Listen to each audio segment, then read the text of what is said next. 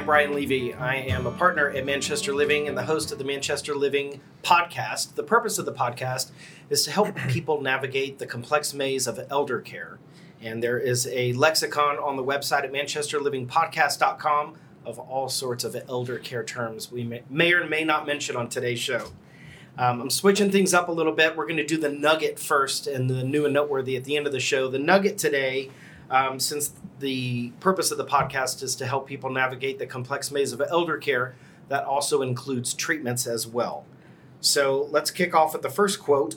I tried marijuana once. I did not inhale. Bill Clinton. That's not a drug. It's a leaf. Arnold Schwarzenegger. When I was a kid, I inhaled frequently. That was the point. Barack Obama. Herb is a healing of a nation. Alcohol is the destruction. Bob Marley. The biggest killer on the planet is stress, and I still think the best medicine is and always has been cannabis. Willie Nelson. From a natural stiffness, I melted into a grinning tolerance. Walking on the streets became a high adventure. Eating my mother's huge dinners, an opulent entertainment, and playing with my son was a side-cracking hilarity. For the first time, life amused me. Maya Angelou. Let's jump in. Today's topic is medical cannabis. According to the recent study in the Journal of American Medical Association, cannabis use among older adults 65 or older in the U.S. has been steadily increasing and is becoming more mainstream. Most older adults use cannabis after the age of 60, primarily for medical purposes to treat pain, insomnia, anxiety, blood pressure, appetite, seizures, and depression. Applications of cannabis include, but are not limited to, brownies, candy, smoke, vape, beverages, capsule, lozenges, and tincture. My guest today, Dr. Francisco Daniel Medrano, MD, board-certified internal medicine and hospice and palliative care. Thank you for being here. And Richard Chang, attorney at Weaver, Johnston & Nelson, licensed in Texas and Minnesota, in addition to being an adjunct professor at University of Texas teaching cannabis law. Welcome, gentlemen. Thanks for being here. Thank you. Thanks, Brian. So as we're talking about the applications and use of medical marijuana here in the state of Texas, how did you get involved in medical marijuana? So I got involved by accident, which kind of tells you a lot about medical cannabis in Texas. They don't come out and tell you that it's available as a physician. So we got involved through the hospice and palliative care arena. My partner and I, Melissa Trevino, we founded a hospice agency for our love of hospice and palliative care. And then we bumped into, in 2019, the fact that you give medical cannabis to a lot of our patients who already had the diagnosis in our hospice. So we just jumped right in. We knew that it was a tool that we could help our patients obtain comfort and relief, and hence founded CannaMed RX, which is our medical marijuana clinic in Houston. And it couples with that sister hospice agency in order to provide these patients that medical cannabis. Interesting. Okay, we've got a lot of questions to get to today, so we're going to kind of speed through it. Okay. I hope my listeners can listen fast because we do have a lot of material to get to. Discuss the difference between hemp, CBD, and THC. Richard, do you want to take that one? Go ahead, Richard. Yeah, so the term cannabis is in reference to the plant, right? And when you hear the term THC or CBD, that's really in reference to the cannabinoid that's within the cannabis plant. All we hear about is THC or CBD. Those are just two of over 160 different types of cannabinoids in a typical cannabis plant. And, there's CBG, there's CBN, there's all different types of cannabinoids in there. So from a terminology standpoint, people get confused.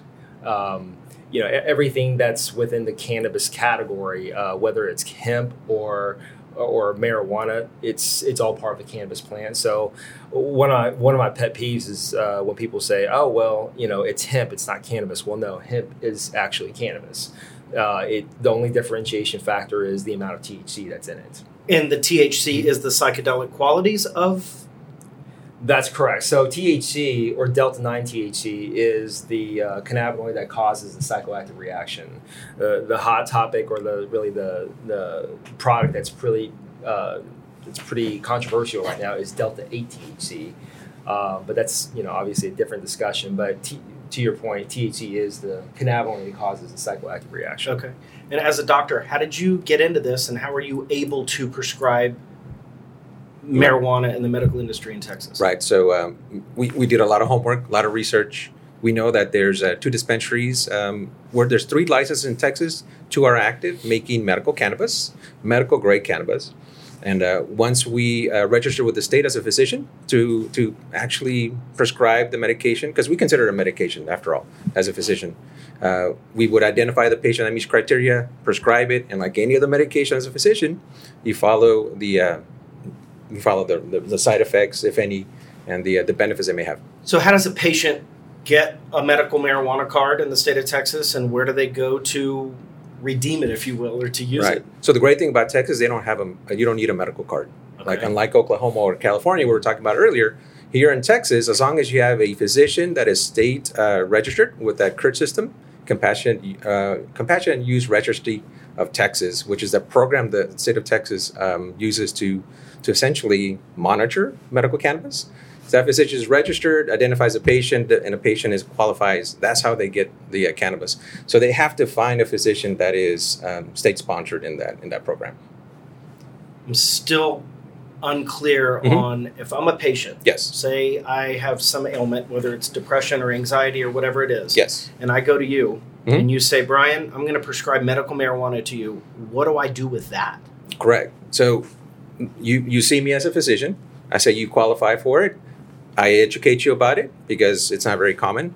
And then that prescription goes into a state system here in Texas. And the dispensary sees that prescription, and the dispensary reaches out to you and vice versa to basically organize delivery of that medication.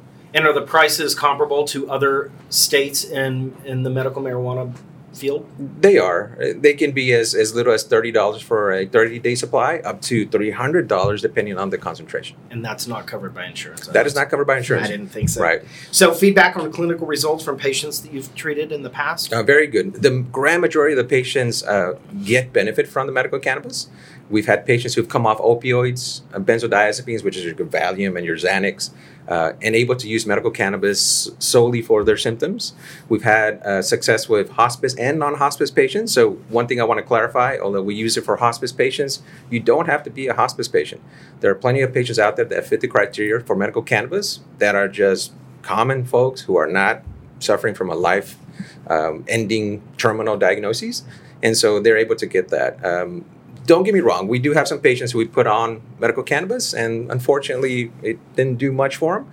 But I would say the grand majority of them have some success stories with the use. Give me a story. Yeah, sure. So I'll give you a young and an older patient. Okay. Older patient, dementia, vascular dementia, was on 4 medications, including an opioid and a sedative. We put them on medical cannabis tincture, able to come off all those medications and the side effects. Tincture. Yeah, so it's an oil, and so you dose it according to the little stopper that has that little bottle. And so now he's on nothing but the medical cannabis. Younger patient, MS, has MS, a lot of issues with MS, was able to come off a couple of his medications. Success story in that because those 2 other medications he was on were causing a lot of side effects, constipation, you name it, grogginess, now on medical cannabis and deleted the 2 other medications. So you mentioned tincture, and I appreciate you bringing me back to the list that I mentioned earlier with the brownies, etc. Talk a little bit about the application of the different ways that people can ingest or use medical marijuana. Sure. Here in Texas, they come in capsule form. Tincture was an oil, which is an oil. Gummies, lozenges, and a spray. Those are the big. And then a cream. There's a cream which we've yet to use. I've used it, I think, on 1 patient. Haven't got the feedback yet. But those are the formulations you can order as a physician. Richard, what do you see of the future in medical cannabis in the state of Texas? Well, in the state of Texas, it's pretty interesting history, right? So Greg Abbott passed the Texas Compassionate Use Program with the Texas Compassionate Use Act on June 1st, 2015. When it was passed under Senate Bill 339, you really only had one qualifying condition, and that was intractable epilepsy, which is statutorily defined. And as Dr. Medrano mentioned, MS and all those other conditions. In the state of Texas, they've broadened the number of qualifying conditions over time. So we had 15 and 17, not much movement. And then 19 was when the state of Texas, they increased the number of qualifying conditions from 1 to 8. Currently, there's over 60 different bills sitting in the legislature that's related to cannabis. And when I say it's related to cannabis, everything from decriminalization to medical marijuana the broadening of the medical marijuana program, hemp, constitutional amendments, and so forth. The one that's probably most likely to get some traction is House Bill 1535. It's a bill that's sponsored by Stephanie Click, she was one of the original supporters of Senate Bill 339 in 2015. And if that passes, which it did pass the House on the second reading, I believe it was like late last week. Now it's sitting in the Senate, and I expect it to be chopped up and to be amended, hopefully not too much. But assuming it passes, it'll increase the number of qualifying conditions from 8 to 12. And it's also going to increase the amount of THC that's allowed. Very interesting. It really is just fascinating. You see it's so common in other states, and here it's like taboo still. Oh yeah. Which, and I'll say this is that you take states like New Mexico. Before they legalized it for adult use about a month ago, or maybe it was less than that. The number of qualifying conditions in the state of New Mexico was, I believe, either 33 or 35. That's substantially broader than what we have, and we've been sitting on this for 4, 5, 6 years now.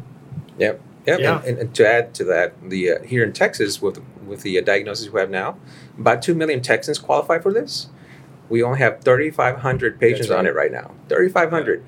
In comparison, Oklahoma has 350,000, give or take, patients on medical cannabis. I think the original 339, when it came out in 15, it was anticipated for intractable epilepsy for about 150,000 patients. The original estimated amount. To his point, when they broadened it, there are a number of people who are actually eligible for this, but you're looking at a fraction of that, for under 4,000. Right. So, from my perspective, it's really about a lack of awareness and lack of education. It's not just common people; it's even physicians and lawyers, right? Mm-hmm. I don't know how many times I've been in a room where I talk about the legalization of cannabis or the fact that we have a medical marijuana program here in Texas, and it's a room full of lawyers, and 90% of them look at each other and say, "We have a medical marijuana program." Yeah, that happens all the time. Yeah, that happens with physicians all the time. So it's just not mainstream. So you talked about state government, talk about federal government, and tell me how that landscape is changing.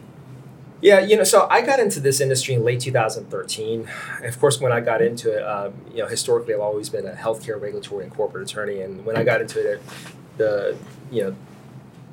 people looked at me as if I had 3 heads, right? And it was interesting. The path that I got to where into the industry was pretty interesting, but when I got into it in late 2013, you still had the sentiment of, he must be a pot lawyer, or, why is he getting into this industry? So my point is, in the last 7.5 years, I think it's changed dramatically. If you look at the Gallup poll, for example, and I believe it's like 1970, the approval rating for the Gallup poll is about 12% for the legalization of cannabis. Fast forward 2021, the latest Gallup poll is over 70%. So you're looking at a multiple of, I'm not good with math, but to go from 12% to over 70%, I think it conveys the sentiments of the nation and the momentum the cannabis industry is gaining. And the perspectives, quite frankly, are changing. And if you look at the statistics, there's really 2 main factors that changes or that impacts a person's attitude towards cannabis legalization. That's partisanship and that's generation, right? So anybody over the age of 65 typically has a very, very low, they have somewhat of a negative attitude. Keep in mind, this is the era that grew up in the era of reefer madness and, and the war on drugs and everything else, right? And so, that's one big factor, generational.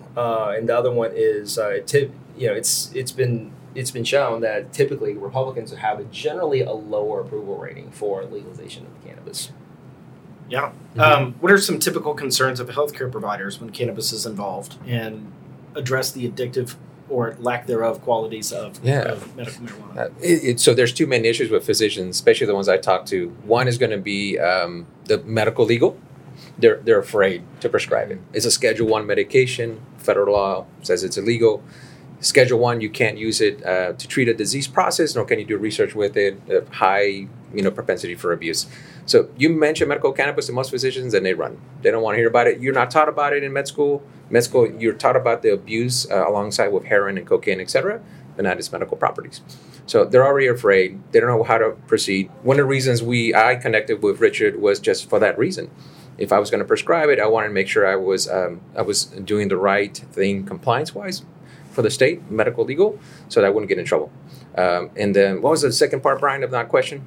The addictive qualities or lack thereof. Very low risk for addiction. Just the THC is just too low. You would have to give a person an extreme amount of that medication, the way the concentration is of the THC, the psychoactive ingredient, to really get them, quote unquote, hooked on it.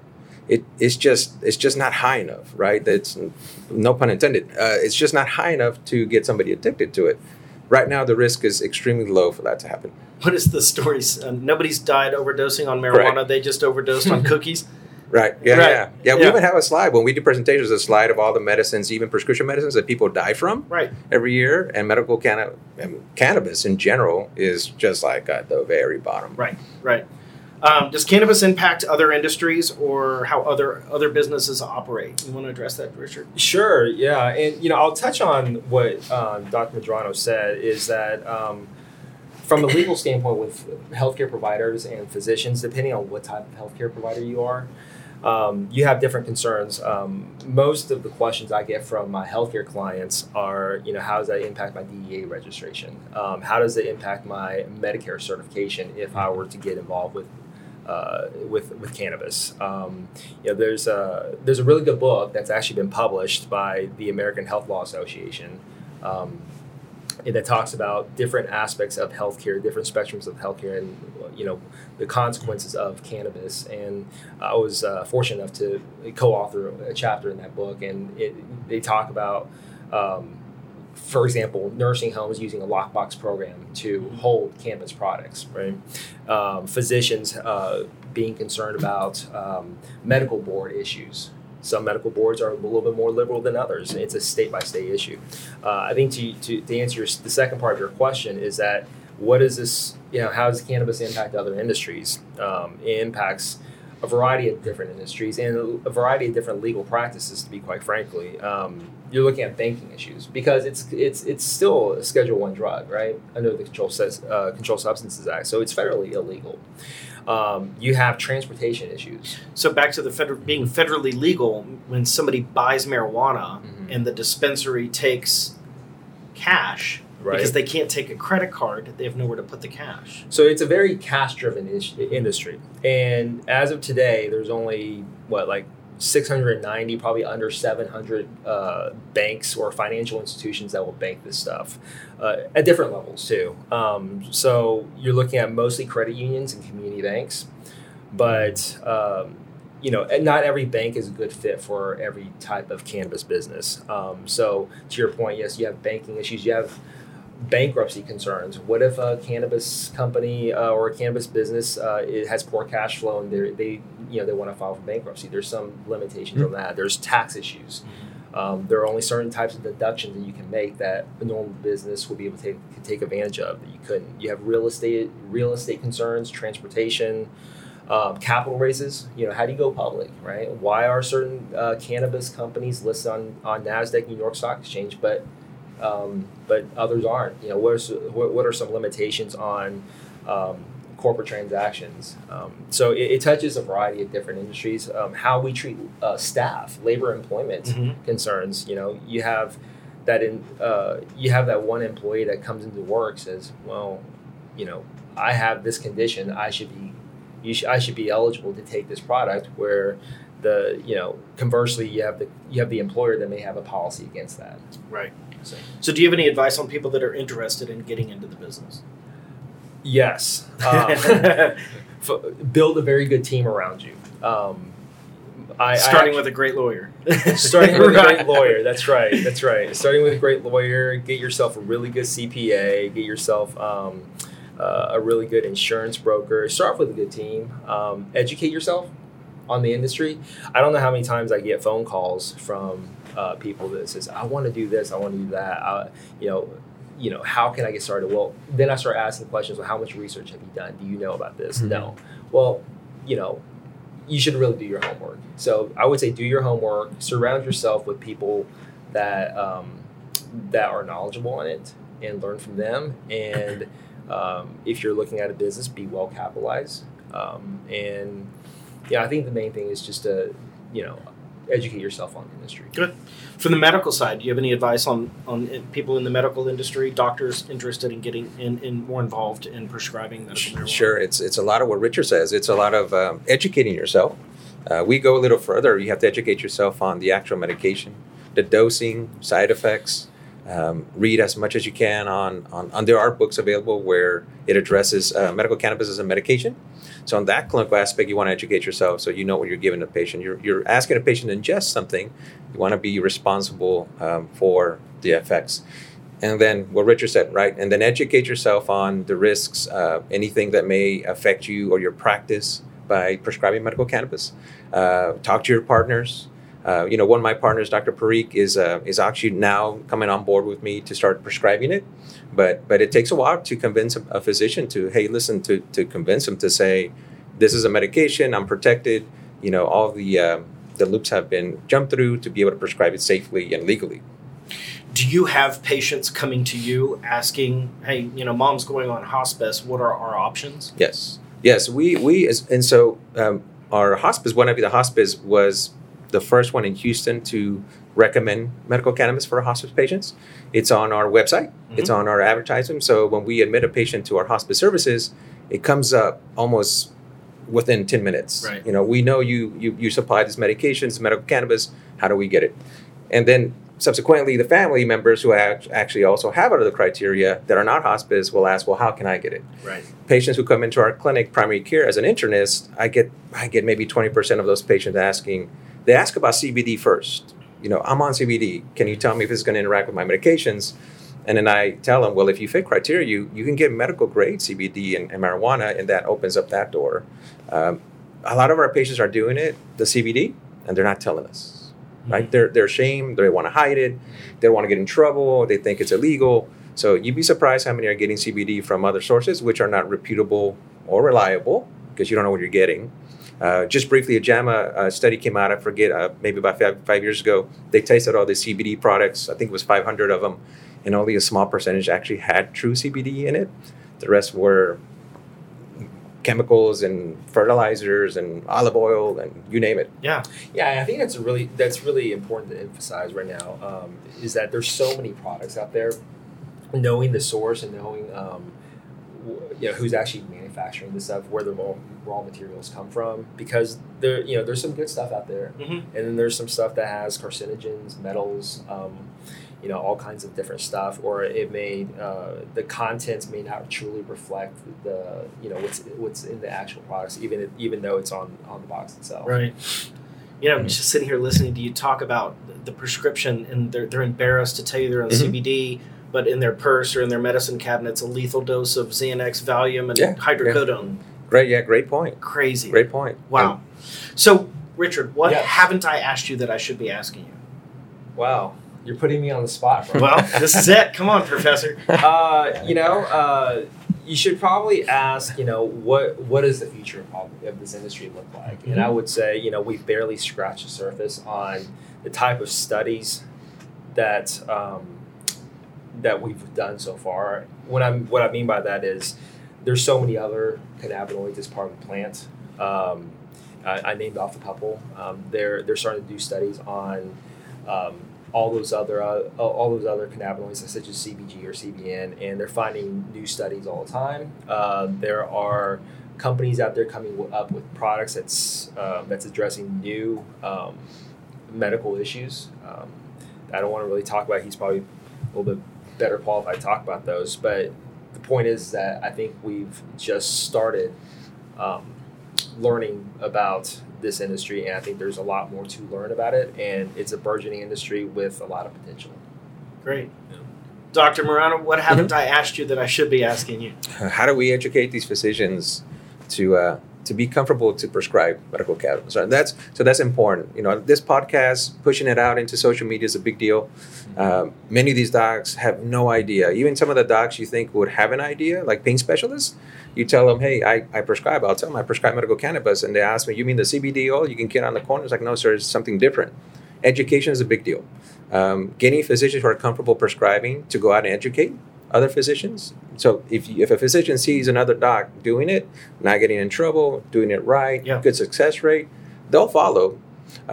Pushing a little bit more of education in medical schools, residency training. We don't get any of this in residency. We don't get any of this in medical school. I'll point out something. I was actually talking to a good friend of mine. He finished med school about a year ago, and we had lunch. He was down in Miami, and I think he was doing his residency. And I just said, hey, James, just out of curiosity, how much did you learn about cannabis and the endocannabinoid system? He said he got a 20-minute lecture. Yeah, there you go. 20-minute lecture. Wow. And that's right. It. And he's a medical doctor, right? Yeah. And people look to him for medical advice. And I jokingly said, and he's a good friend of mine. I said, well, in some respects, I actually have had more education on the endocannabinoid system than you have, and you're a medical doctor, right? And I'm just a lawyer. So. Really? Yeah, agreed. Education is a big deal. We're going to transition to the new and noteworthy segment. There's a saying, you never know what someone's going through, so just be kind. And I want to show you a video of a recent arrest. Ugh. All right, let's stop, ma'am. At 4:37 in the afternoon. I don't think you want to play it this way. On June 26th of last year. Police, stop. Loveland officer Austin Hopp confronts a woman walking on the side of the road. You want to stop? Lights on, siren. Stop. 73-year-old Karen Garner had just left Walmart, where employees called police saying she tried to shoplift. You just left Walmart. Her lawyer says she was confused. You need to be arrested right now? She suffers from dementia. Okay. She was picking flowers on her way home. Come on. I'm going home. All of this happened within 1 minute of Officer Hopp stopping his patrol car. No, on the ground. Stay on the ground. I'm going home. On the ground. On the ground. And if you try to kick me, this is going to be bad. 3 minutes later, at 4:39. Stop. I'm going home. Officer Daria Jalali arrives, and according to the lawsuit, Gardner's shoulder gets dislocated. Quit! After about 5 minutes of struggle, Garner saying the same phrase over and over. Yeah, we're good. 4:44. Sergeant Philip Metzler arrives, asking the officers if they're okay. They put Garner into the patrol car around 4:45. Then the officers brief Sergeant Metzler about what had unfolded over the last 10 minutes. Has she been drinking or something? I have no idea. She hasn't talked to me much. They drive to the police station. You guys grab her arms. Yep. Get there around 5:01. Ouch. That's okay. We got I was going to pay for it. But you didn't. That would be the phrase she would begin repeating as she sat, hands behind her back, handcuffed to a bench.